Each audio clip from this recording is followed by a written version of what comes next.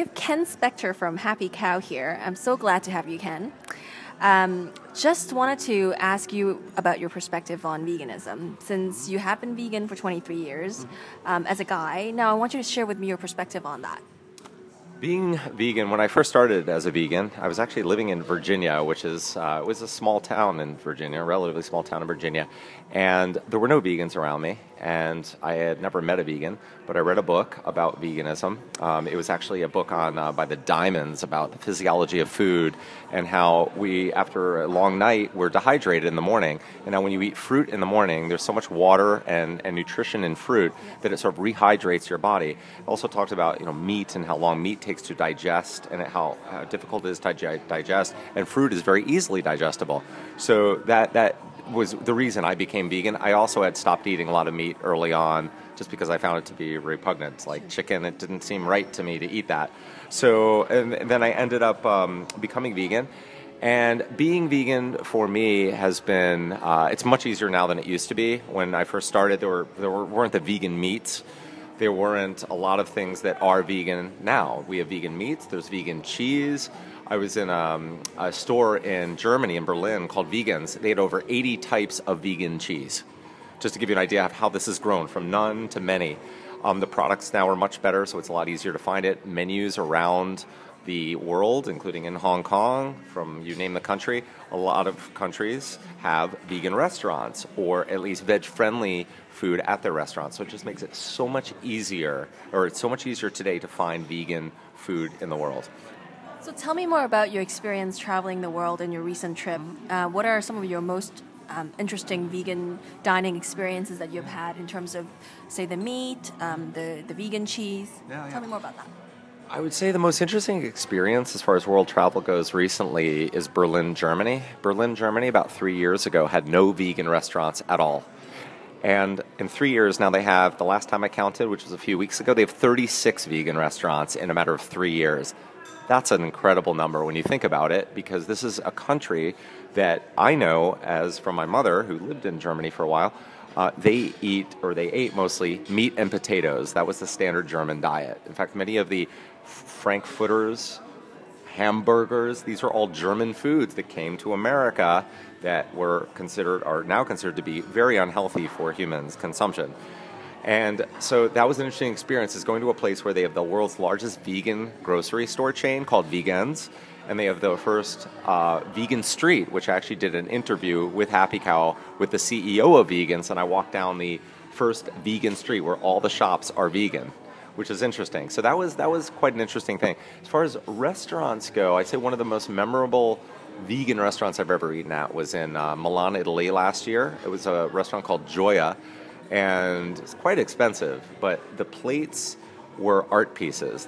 The food looked so good, and the plates were sort of painted with various colors using vegan food, and the food looked so good I didn't want to eat it. It was like eating an art piece on a plate. So that was an amazing restaurant. And as far as just Hong Kong, this trip I was in Thailand, and now I'm in Hong Kong. This part of the world is already very vegan friendly, just by the nature of the food. There are loads of vegetables served at most restaurants here, which makes it so much easier. If you go to Hong Kong, it's you can maybe order vegetarian dumplings or just rice with vegetables and tofu. Tofu is not available in a lot of places in the world. You can't find just tofu or tofu milk here, so you can find soy milk and things like that. So I find Asia to be much easier to be vegan than other places. That's interesting. So let's talk a little bit about the flavors of the food itself, because some people find that, with veganism, it can be too restrictive, that, they don't want to limit their diet to, without the pleasures in life, as they say. So how would you respond to that? Pleasures in life, it's obviously relative. I feel like I have an incredible amount of pleasure in my life. I'm a fruit lover. I love exotic fruit. My favorite fruit actually is the mangosteen, which I see for sale. Actually, the mangosteens here in Hong Kong are better than in Thailand. I think they make more money from the fruit here, so they sell the better quality fruit in Hong Kong, and they sell the inferior quality fruit in Thailand. So that is my favorite. So I love fruit, and I feel like if you really start trying a lot of the fruits around, for instance, in Hong Kong, the durian. I see loads of durian here. How many people have even tried a durian? I don't know what that is. I don't want to try it. try those things. You might really like them. So that's one thing that I say. Try new foods. There are vegan restaurants. There's Loving Hut. I know you tried the other day I think it was like an egg cream dessert of some sort, and you really liked it, and it was vegan. The fact is veganism has come a long way. It used to be, when I started, vegan cheeses were terrible. I mean, they really were bad. It just had a really bad flavor. Now there's a vegan cheese by a woman whose name is Miyoko Shinner. She lives in San Francisco. In Fairfax, California, actually, right above San Francisco. Her cheeses are so good that when I tried them at a party about 2 years ago, I thought I was actually eating cheese. My dad, who does not eat, he's a carnivore. He just loves his meat and loves his cheese. He tried it and said, this is fantastic. This is great cheese. So the products these days are getting so much better than they used to be, far better than they've ever been. You can now buy, Miyoko is now selling, as of 2 months ago, her cheese internationally. So if you are really adventurous, you can buy her cheese and have it shipped over here, and you'll find her cheeses are so amazing. As far as vegan meats go, I saw at the Hong Kong Vegetarian Food Festival the other day, they were importing V-Gourmet, and they sell them here in Hong Kong, the meats, the vegan meats. And V-Gourmet has really tasty vegan meat. So if you're making a cold cut sandwich or a sandwich with meat, if you use their meat and you put mustard on or whatever else you put on, you're going to have the same experience as you would if you're eating like at Subway. I think you have those here. You'll have the similar experience. So the vegan meats are getting better. I know some of them aren't as good as others, but they are getting better. The cheeses are there. Miyoko has proven to me that you can make a vegan cheese, and those are the big things that keep people from becoming vegan, and that is the cheese and the meat, and butter is easy because there's a lot of vegan butter spreads, and then and eggs. There's now egg replacement that you can buy. They're in powder form, and you add in the water, and they turn into like an egg substitute. In fact, Loving Hut in Wan Chai, they have vegan eggs. So you can try that. So I recommend people try these new things and see whether you like them. They're going to get better because more people are becoming vegan. Now, tell me more about, what are some barriers that most men you see they face when they consider veganism, or when they hear about the word veganism? Yeah. What is stopping them, or what are their perspective, and what do you think you can do to what are your perspective on this? Okay, so men I talk to, for the most part, especially those who work out, they're gym buffs and go to the gym and try to get really big. They think, I can't eat, I have to eat my meat because I won't be able to get big. For anyone who says that, I recommend they look up Patrick Baboumian from Germany. He's one of the strongest men in the world. I think he carried 1,100 pounds on his back, 30 feet. It's a lot of weight. He's got a world record. He's huge. You know what he said when he did that? After he was finished taking that weight on his back and walking across the stage with it? He said, "Vegan power." He's vegan. He's one of the strongest, if not the strongest man in the world. So anyone who says, you can't be vegan, nonsense. You can be the strongest man in the world and be vegan. Now, you have to obviously eat a lot of calories, beans, legumes. Beans have a lot of calories. They have the essential amino acids that you need if you eat tofu. They have the 8 essential amino acids. But that's one thing. The other thing is like maybe sexuality and being sexual. The fact is you don't lose your sexuality when you're vegan. That has nothing to do with anything. In fact, heart health has to do with sexual health for men. And if your heart and your arteries are clogged and your blood is not flowing, it is not going to be flowing to other areas either. So if you are out of shape, if you have a big belly, if you are not exercising, and you're eating a heavy meat and dairy diet, and your arteries are clogged, you very well may be having problems. I can tell you I have had no problems in the sexual area as a result of perhaps of my diet. I don't know. But I do see ads on television about that, and I think, well, I'm not having that problem and I'm vegan, so maybe it's not about veganism, I don't know, but it doesn't hurt. Of course. Now, let's talk a little bit about the myths of protein, and, and becoming, say, buffer as a guy. What do you think, we've addressed that a little bit already, but if you can dive a little bit deeper, what do you think are the other myths that you haven't addressed? Yeah.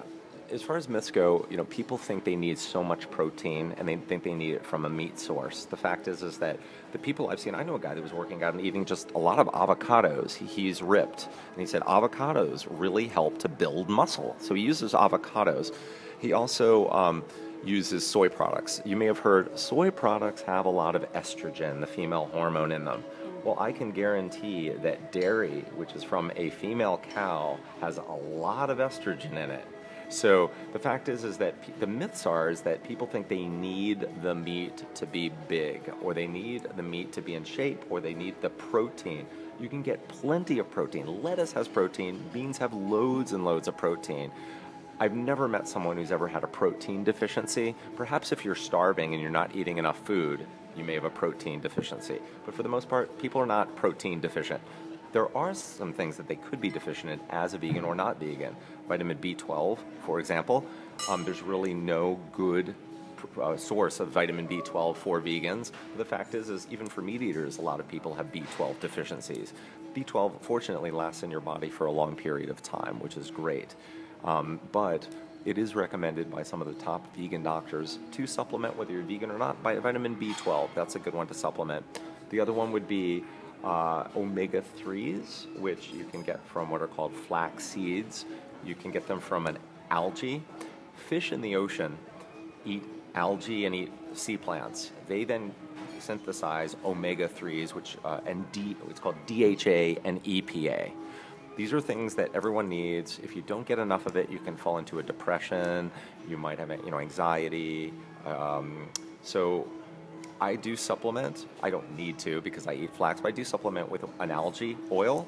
It's an algae oil, and it's better and more accessible EPA, DHA than you can get from fish. Plus, the problem with fish, too, when people say, I just eat fish, there's a lot of mercury. We have poured so many chemicals into our oceans that there's PCBs, lead, and mercury in our oceans, and many other chemicals.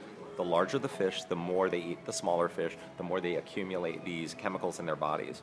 And the fact is, I've read this in many places, by the year 2048, there will be no more fish in the ocean because we are overfishing, we have too much population, so we're killing our oceans with our chemicals. The global warming is raising the temperature of our Earth, and then you have overfishing.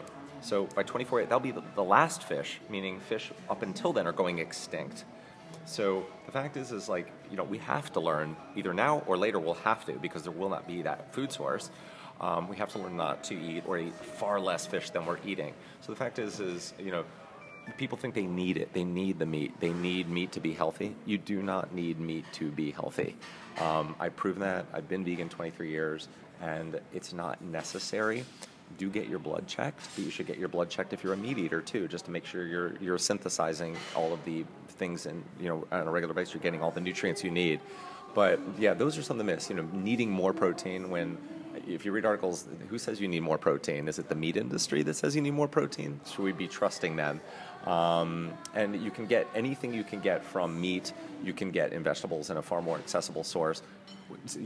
B12, putting that aside. But the fact is that a lot of meat has too little B12 as well, and dairy, too little B12 anyway. So, you can supplement that, anyway.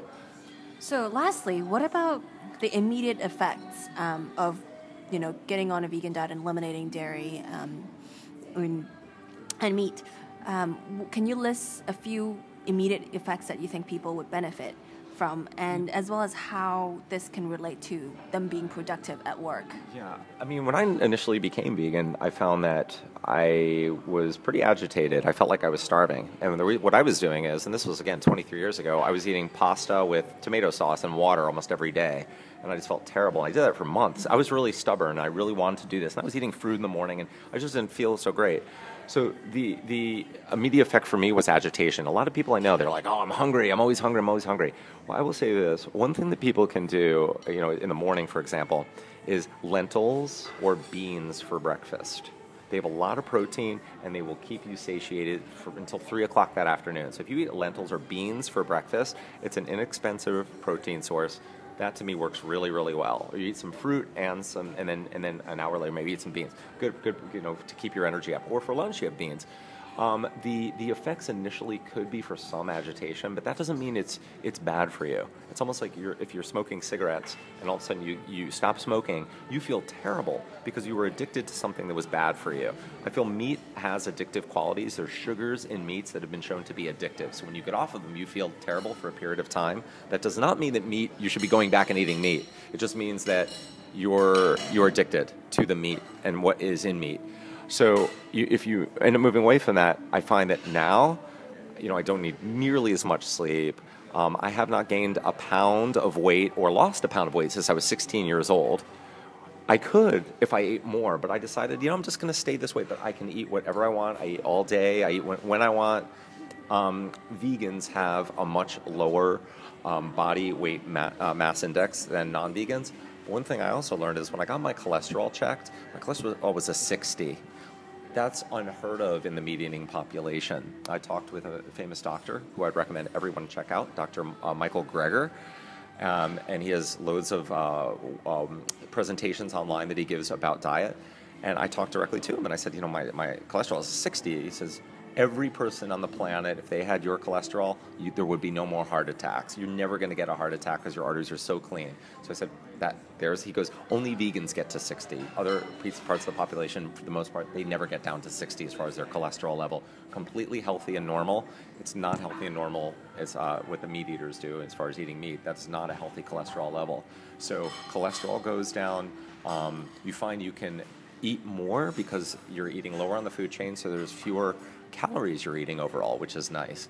And again, if you eat something like beans expand in your stomach, so they actually make you feel full. As a result, you eat less and you lose weight. So it's great for weight loss. Now, guys say, I don't want to lose weight.